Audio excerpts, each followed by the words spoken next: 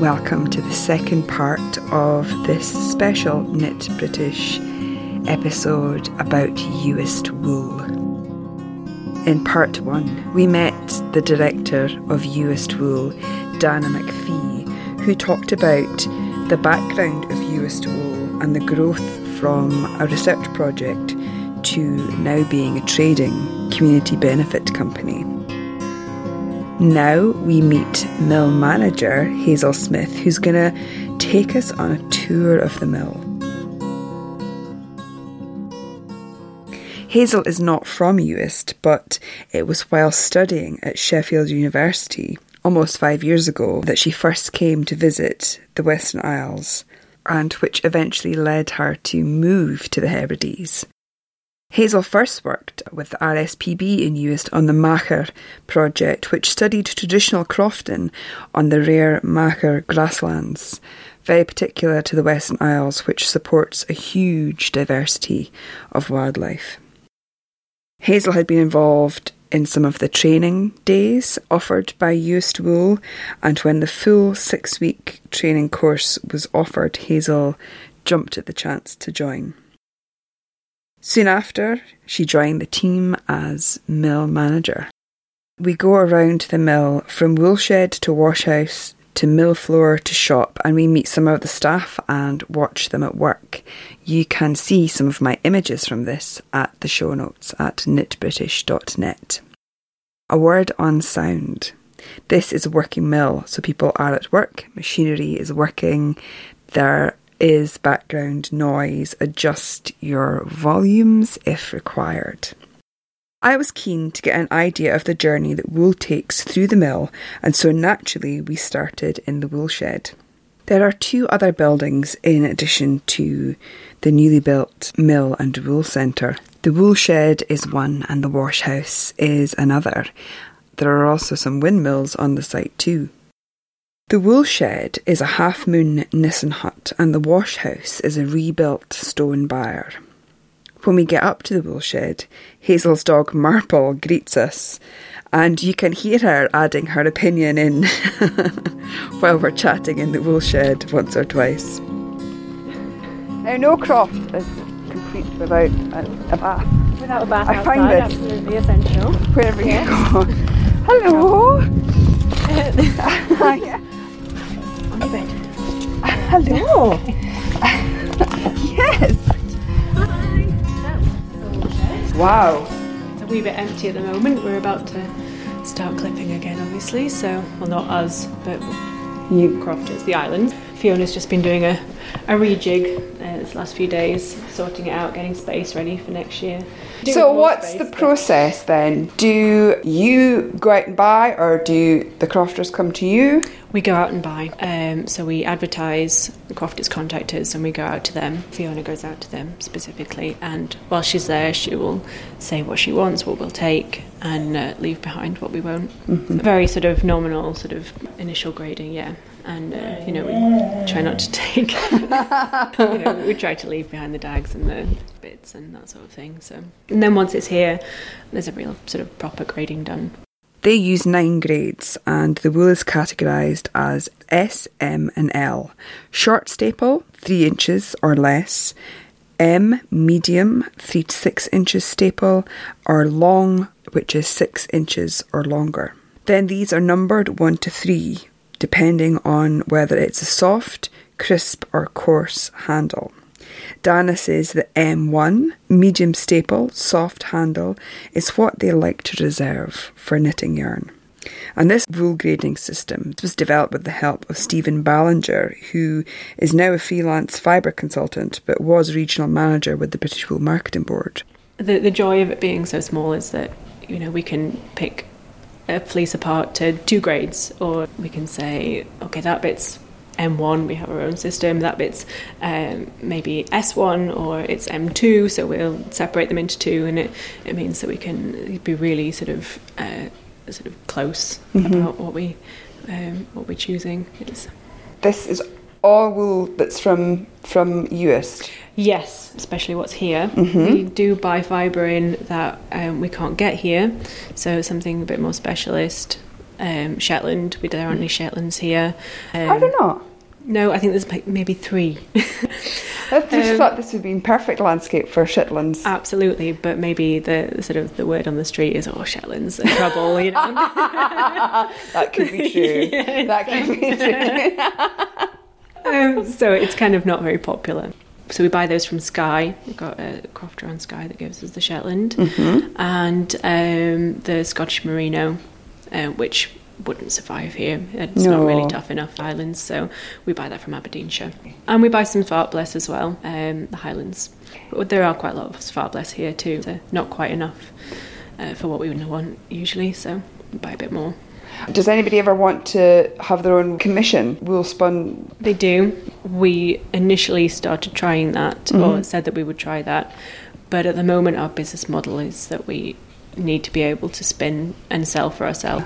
We don't really have the capacity to do that at the moment. Do you think it'll be something that you'll possibly? Yeah, possibly. You know, but really the model that we're working to is to generate the broking process rather than spinning for crofters. So, and can you say anything about what you pay for fleece? Do you have a model for that as well? Do you go with what the British Wool Marketing Board auction? No, we pay higher prices than the Marketing Board do. Specifically because we can sort so meticulously, we can say much more specifically that, okay, it's maybe a bit of a coarser fleece, but there's some nice stuff in there as well. We can definitely use that, and we can offer a premium for dark fleece, which the Marketing Board doesn't care about at all. No. So, you know, we can offer a much better price. And that's really the model that we built around in the first place, was getting some market back into the crofting for the fleece. So amazing. So good. That's kind of a really important bit for me, I think. And sort of getting crofters thinking about a different market for their sheep as well. It's not going to be the market, but it's about sort of generating a bit of sustainability for me, having previously worked for the RSPB, that there's perhaps you don't need to have just the meaty sheep, that you can also have sheep with the fleece that are a bit more landscape management friendly, and sort of that are a bit more browsing sheep and that graze better in the land. So and just making them see that there is people who will value their wool in a totally different way than how they see it. That's an incredibly eye-opening thing, I think, for a lot of people who have been used to just burning it or burying it or using it for slug repellent. Just, sewing it into the bag and dumping it at the end of the road. Does anybody sell to the Marketing Board? Do they? Yeah, quite a lot of people still do.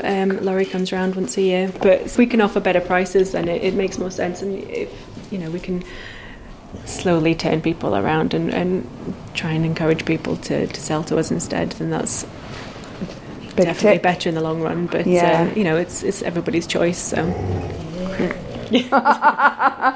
exactly. Yes. Yeah. Joking and dog groans aside, selling fleece to the mill really can garner much more return for the crofter. For example, prices for blackface fleece per kilo set by the British Wool Marketing Board auction fetches around 60 pence per kilo. Suffolk's 82 pence per kilo.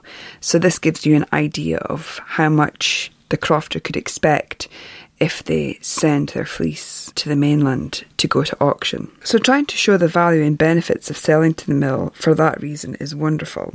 The production of that wool into yarn is incredibly local, isn't it?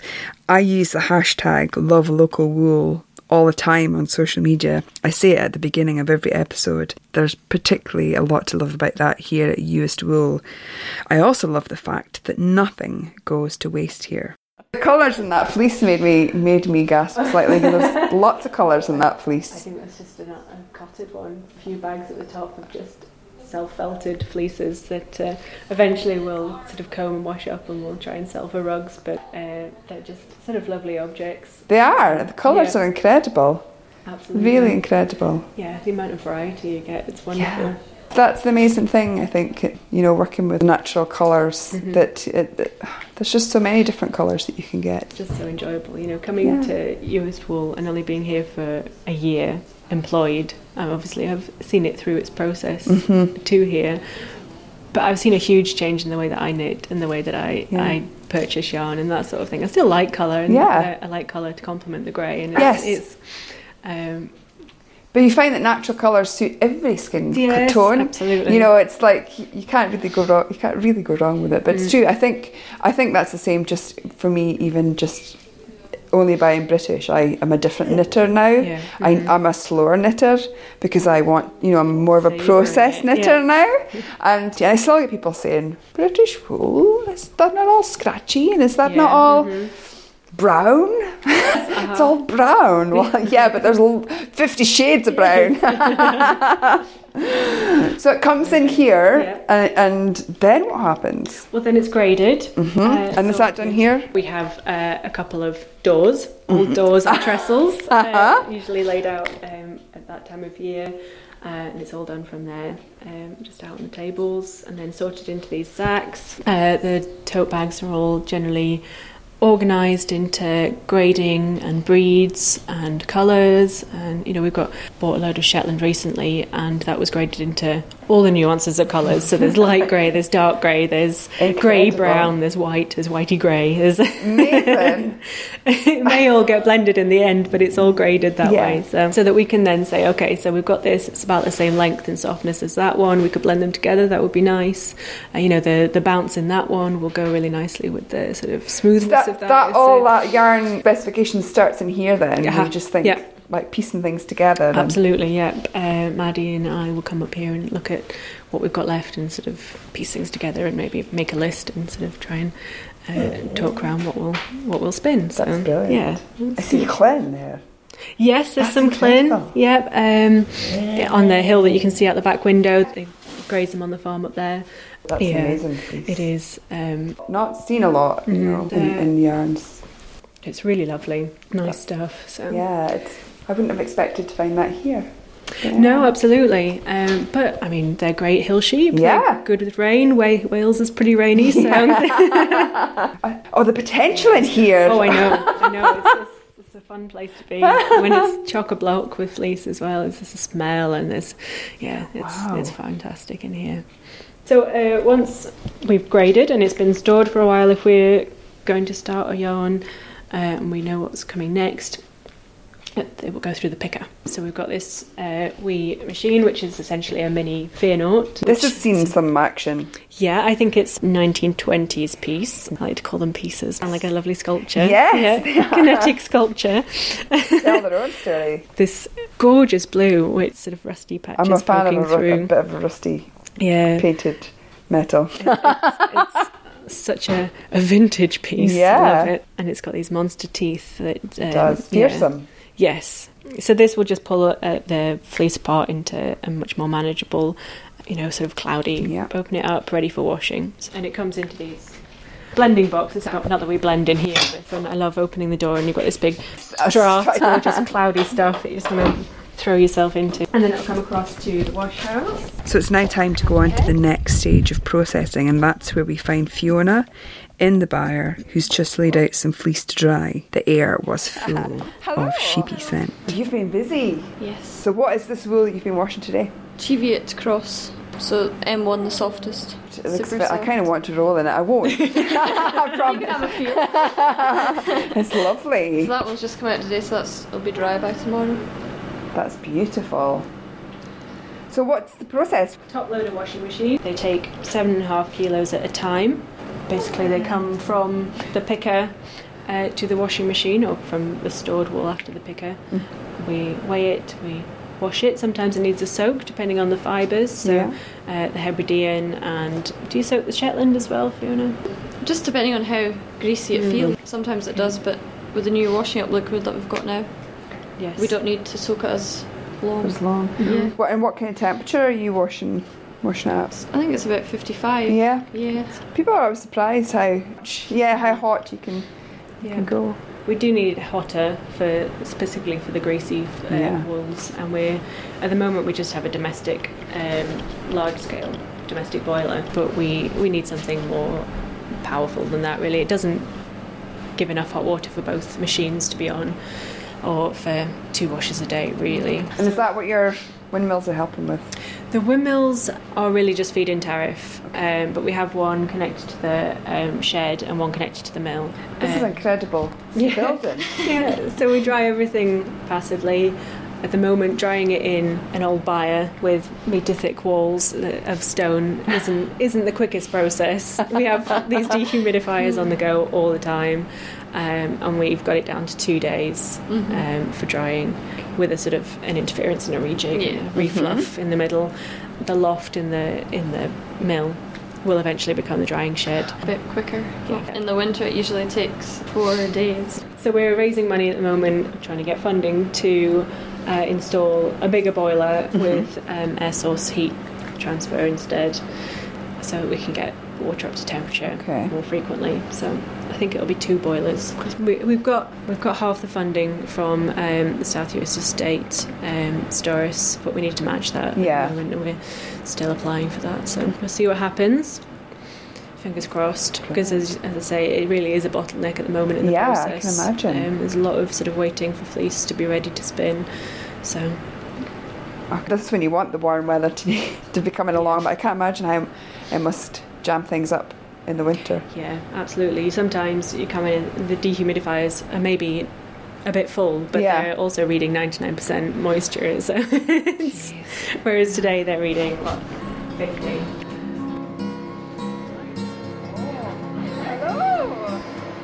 The mill itself is small but perfectly formed. Mill staff Neil, Maddie and Toby, who was visiting from Nakando Mill, were busy processing some coloured Shetland fleece. It was glorious. This was going through another fear knot, a much bigger version than the one we saw in the wool shed.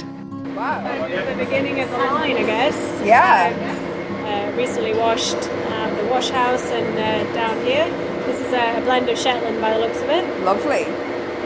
And into the hopper, which used to be on the card line but was kind of dumping at a slightly erratic weight. It's now on the fear knot. So yeah, the wee fear knot that we had up in the wool shed, we've got a giant version in here. That another vintage piece. Oh yes, this is more like Victorian. It's a bit of a behemoth, I think. It's beautiful. It's amazing. Yeah. Incredible bits of machinery in here. It's just engineering at its best. I was really struck by the different machinery that was used in the mill. These pieces are not only things of beauty, but you can't help be struck by the fact that many of these machines are part of Britain's first age of the textile industry, and now they're being put to use in this artisan mill. The stories they could tell.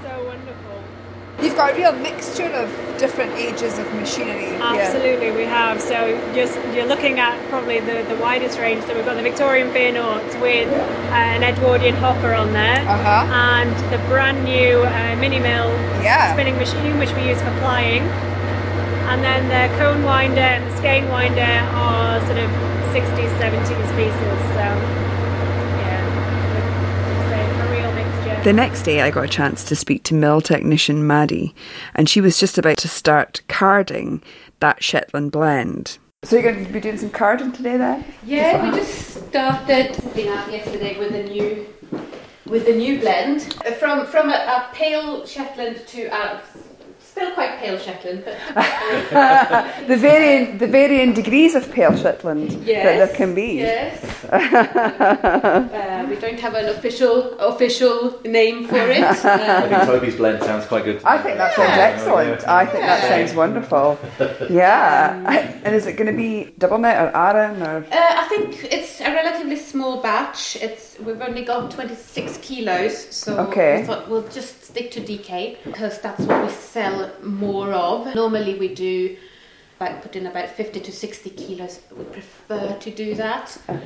But because of that, we only had a small batch of Shetland from Crofton Sky. And because there was some lovely colours, we'd rather split it into 2 batches to get 2 tones. We don't get much Shetland wool. We get a bit excited when we get some brown tones. Try to make the most of it. Yeah. Maddie shows me the carding machine and a lovely big bag of different wool, and this is what's come off the machine after each job. So we've just started sending it through. So this will either be recycled or so I've got this bag here where everything. Ooh, that's a big bag of loveliness. I know, and it's like layers in here of different colours from all the different batches. And the reason we're not spinning this is because we're changing from a batch to another, so there'll be a tonal difference, and then there can be variations in weight. And so we'll either recycle it, but what we can also do, one of the first things when we started, when we came here and started carding, was I wanted to be able to take these off. So we've adapted these flanges on the bobbins to so we can slide the slubbing cakes off. And particularly these when we're changing so you get a different colour in the middle. They're quite popular with... These slubbing cakes are pencil roving of different blends and natural colours, and you can actually buy them in the Uist Mill shop. They are quite lovely, and again, fantastic that nothing goes to waste. So how did you come to be working here?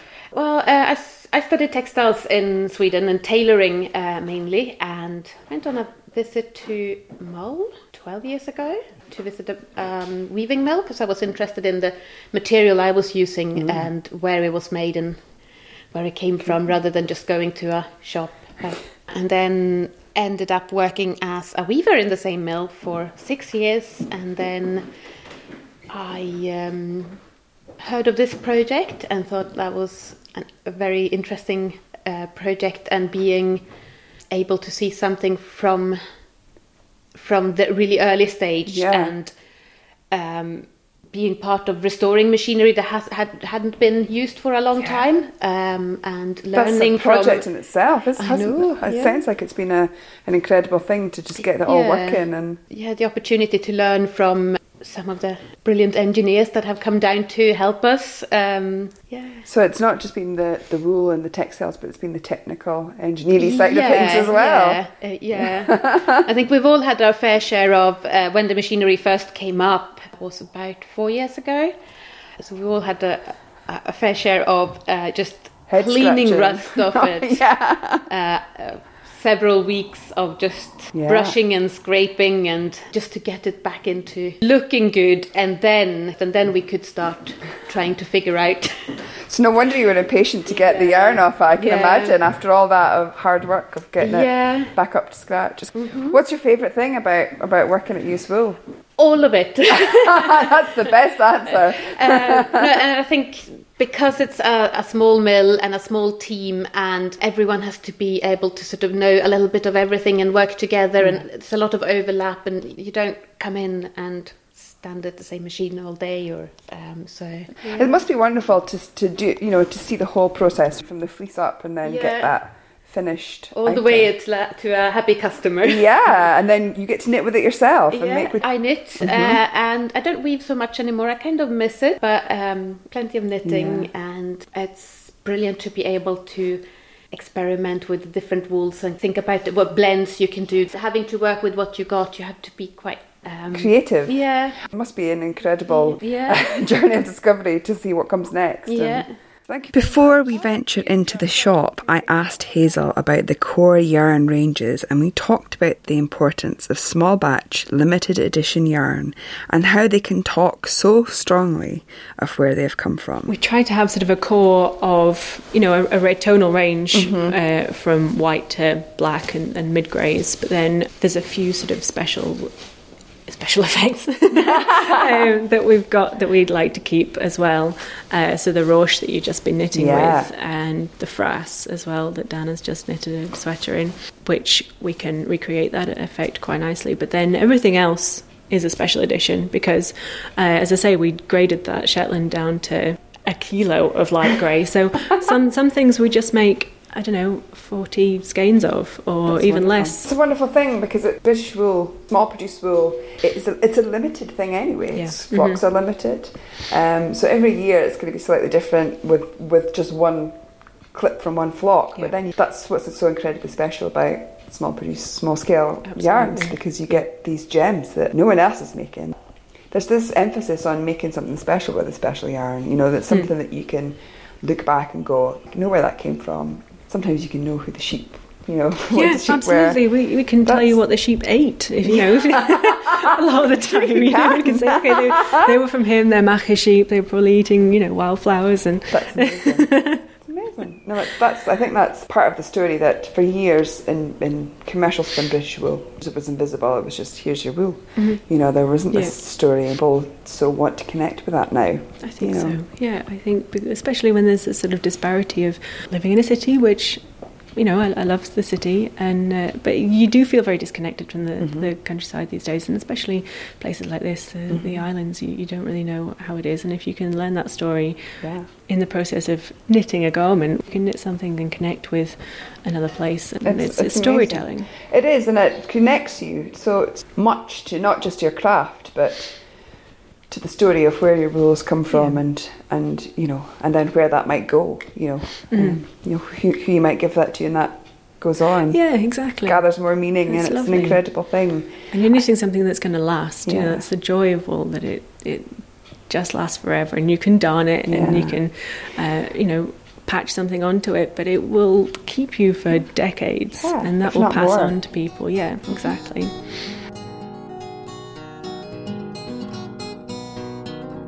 And so, we'll tease you no longer. It's time to go to the shop. The shop, yes. Wow. The Wool Centre has an incredible shop with all the yarns that are produced there. Garments and items created in used wool, kits, tweeds and other incredible wool products. It's amazing. What a great showroom. Thank you. Been developing it over the last few months, sort of getting it ready for the tourist season. Yeah, trying to sort of show off what we do in a creative way, try and sort of display it as a unique product. And such a lot of lovely yarn. Talk me through some of these different yarns. I really love the natural white. It's not sort of as in vogue as the greys, but the white knits up really nicely, and the Tarishka sweater sample over there, that's beautiful. In the Joe, which is pure Texel. Pure Texel. Yeah, which has got this lovely fluffy sort of cloudy haze around the edge. It does. It's just got really nice. I think it has more of a kind of a halo than people would think. And I think it's so fantastic to have, you can see the yarn, but then you can see what it looks like knit up. But that fills up such a lot of misunderstandings for people, I think. Because there is that whole, I've squashed it, it's a bit sturdy, maybe not for me, and then you see it like that, and that it's, you know, an incredible. It's difficult as well with the squishing of the skein, that some of our yarns here were the earliest ones that we did, and they were twisted slightly differently. You know, we've got looser skein twisters now, you know, and so it will feel tighter in the skein, whereas if you've got a knitted swatch of it, it's not been, you know, twisted or knotted at all, so you can really feel exactly how the yarn knits. And it's a better example of it. So just even for, you know, just the way that you twist it and knot it up makes a huge difference. Another of my favourites is Lass, this one, Scotch Mule.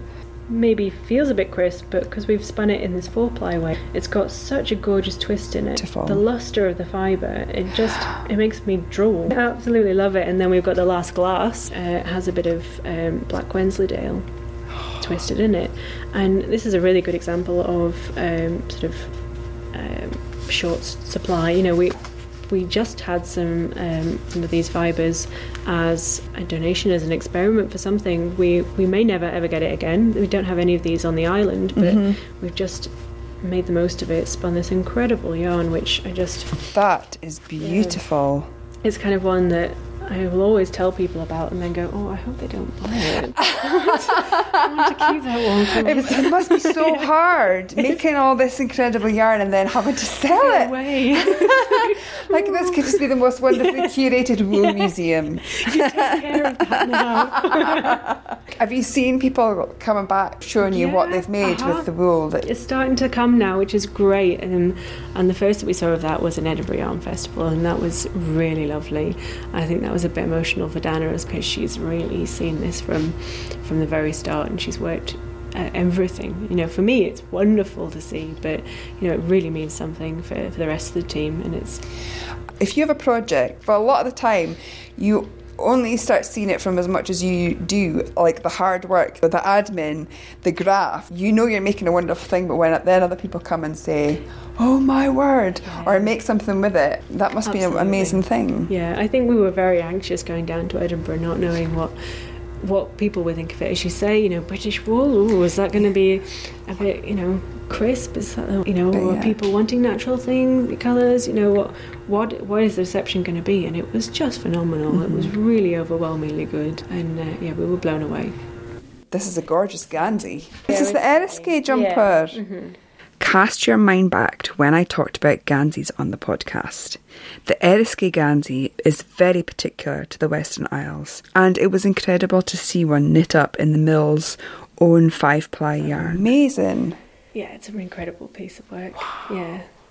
So that's incredible. I honestly think it's the most beautiful Gansey. You know, the most, I won't say elaborate because it makes it sound like it's a fancy thing, and it's a piece of workwear, but I really do think that every inch is just... It's amazing. That's it's our 5-ply Giola, which is a type of boat that so it's got a nice connection there because it's Gansey, of course. Yeah.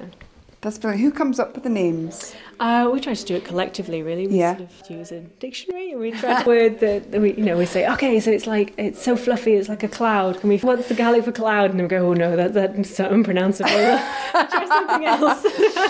But no, it's very good. It's very descriptive. That's another connection, isn't it, to where it's come from? Yeah.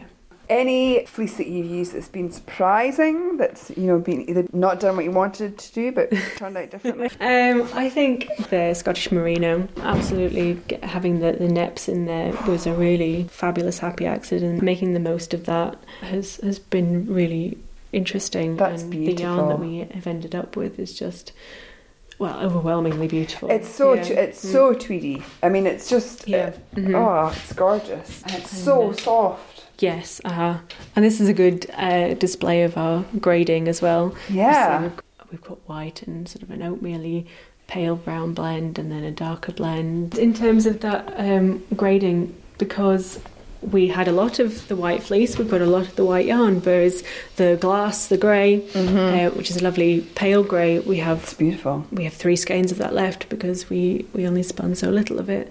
But, you know, we can do that. We can make the small batches and produce the right yarn rather than, you know, having exactly the same number of skeins of everything, ending up with more of a blend. I think it's better to have range and make the most of it. Definitely. Totally. And what's this really, really, really dark? The really, really dark is pure Hebridean. So that's that's really lovely. Delicious dark chocolate. Good 80% cocoa. Definitely. And then is this cloth made from? The cloth is Harris Tweed. From our own weaving yarns. They were originally done when we were a project, so a funded project before we were trading, which we only started doing last year. So we commissioned some of the Harris Tweed weavers to make us some tweeds, and so they're stamped and sealed and finished at the mills, bona fide Harris Tweeds, and they're just beautiful. They're really stunning things. Stunning quality. What about the designs? Because you sell them as the patterns and you sell them as kits. Yep, absolutely. So we have 3 sweater designs, Tarishka, Lovage and Searack. They were all designed by Inna Wild, Flora Kennedy, based in the US, and we commissioned those from her. She's an incredibly creative knitter and knitwear designer. She did work for the Outlander series, and just really interesting and unusual designs, and she's done these 3 stunning sweaters for us, which we just love and people are really keen on. We sell them as kits in the yarns that we have the samples in, but we can also make up kits for people too if they want any other yarn. And is that something that you'll be doing more of, having more patterns? Absolutely, yep. So it's really a case of finding the people to do it, really, and we really look for something that's going to speak about the yarn and about the island that sort of is a bit elemental, because the island is so sort of raw in that sense, and just something that will really show off the yarns to their best, which Floras have done a really good job. This Lovage one is just gorgeous. It's amazing, isn't it? Just this beautiful deep rib all the way around, and the gorgeous picot edging on the neck. It's so simple, but it's so stunning. That's in Sheehan, which is a gorgeous storm grey. So it's a fantastic sort of dark, rugged colour, which was just a mixed blend. So when we do the spinning quite a lot of the time. There's fibre that's not quite made it through the machines, and we collect all of that up and we spin it again as a huge blend. Brilliant. We call it a yarn over. That's excellent. And this was a yarn over Shein, and it's made this. It's such a beautiful texture, really lovely texture. Gorgeous. I've worn this a few times. It's not crisp really to wear. It's great. And the hats are gorgeous as well. Hats are lovely. Again, hat is a really good way to try up some wool. Yeah, these are lovely. These were all from Linda Johnson, who has a flock of Black Welsh Mountain. Mm-hmm. The most prolific knitter I've ever made in my life. She never stops. But she's done these patterns for us. So we've got the ripple hats, which we sell as kits and as a pattern, which is cable. Oh, that's beautiful! Yeah, knitted in gorgeous dark calomel there. And then there's the furrow, which is a really nice beginner's hat. Yes, perfect. Yeah, just a 2x2 in a chunky. And then a couple above that of what were really sort of test pieces, just trying the yarn in our earlier days. One of which I tend to wire on the croft quite a lot when I'm walking the dog, which I love, which is in the sheer bin, lovely. And the furrow hat again in the super chunky, which I love. Actually, I'm trying to get Linda to adapt that so that we can sell that as a pattern, because I think that's a perfect sort of beginner's piece, Yes, just start a definitely. Kit. Super chunky, really easy to knit with. Beautiful. Yeah, it's really lovely. Yeah, big fluffy excellent. white hat. And our super chunky is called Cloich, which is cloud. Oh, these are all just so beautiful. Then my eye was drawn to the new yarns brought out to accompany the Rorscht and Frass yarns. Yes, so we had Frass and we had Rorscht for a few years as part of the sort of the training process. We learned about those. Frass has this lovely silver birch effect when it's knitted up. These really nice little dark flecks and stripes through the natural cream. And we decided that they needed sister yarns. So we made the Contrai, which is neap tide, spring tide of Rorscht. Much subtler gradients from dark grey to light grey rather than from black to white. And is it the same Swarbles and Cheviot, or is it slightly... this is Hebridean and just gives you a slightly different grey to the Swarbless. And then Gila. That's lovely. As the sister. Frass, which is Swarbless, and Cheviot again. So it's kind of in negative, rich dark brown. Oh, it's gorgeous. With the white fleck. In the same way that self-patterning yarns are really appealing, these are just, I mean, to see what effect you get in watching it form as you knit up. This is really good, amazing. Fun. Yeah. So going, ooh, is it gonna? Oh, here comes the white bit. Yeah. How much am I going to get a stripe or a bit of a pool? Absolutely. That's lovely. Yeah, they're really fabulous yarn, and again, lovely and soft. Mm-hmm. Bouncy. Spring that we seem to get in the yarns from the machines, just amazing. I don't think I've ever seen yarn that springs in the way that ours does. It's got real bounce. It's got really nice and yieldy bounce to it. Which makes a lovely drape again. Yeah. So, the fabric is gorgeous as well. The Sasta wrap. So that was a collaboration. Well, we commissioned those from our Dallinish weavers who wove the cloth for us. We sent them the yarn and asked That's for what we needed. beautiful. And they did these fabulous things. We've just got one sample of it back. We sent some of the Canach yarn, the Scottish Merino, to Sam Goats, woven in the bone, and she's made us these incredible wraps. Right, as I say, we've only got one sample so far. They're just unbelievably beautiful. They're so sort of fine and. That's it. Words can't describe. It's incredible. It is brilliant. Hi there. Welcome. The Wool Centre and shop are open from Monday to Friday, 10 till 5, and in the summer months they're also open on a Saturday from 10 till 1. During July and August on Fridays from 2 to 3, you can also get to look behind the scenes and go into the mill and meet some of the staff. If you're visiting Uist, you really, really don't want to miss the chance to see these yarns and the incredible work that's going on here.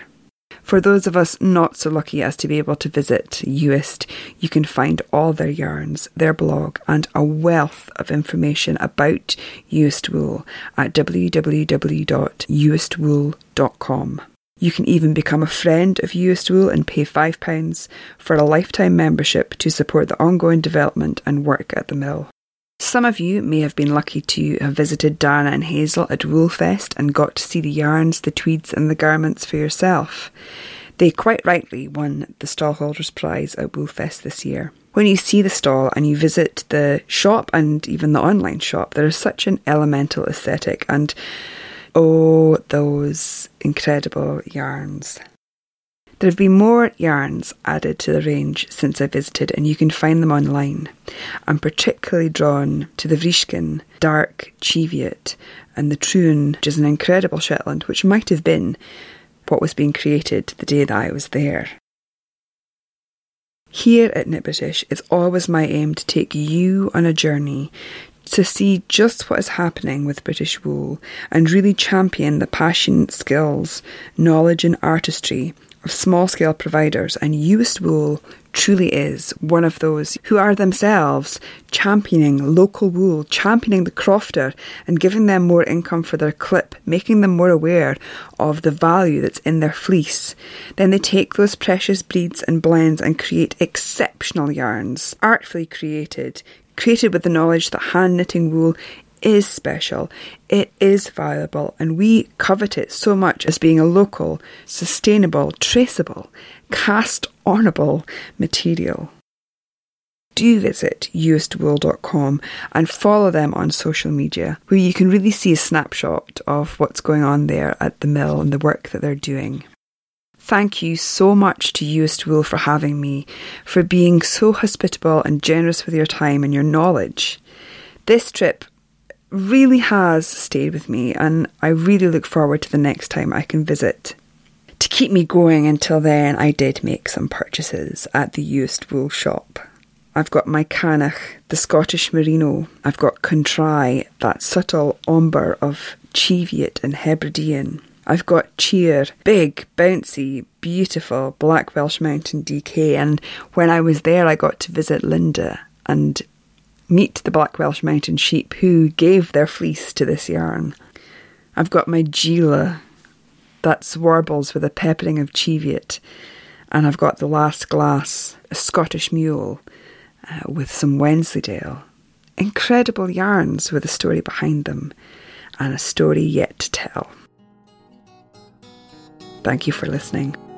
I hope you've enjoyed this trip to US Wool as much as I have. Thanks for listening to the Knit British podcast. You can find more information, links and images at the show notes at knitbritish.net. Subscribe to the Knit British podcast on iTunes or find me on your favourite podcatcher. Sign up at knitbritish.net to receive new posts and episodes straight to your inbox.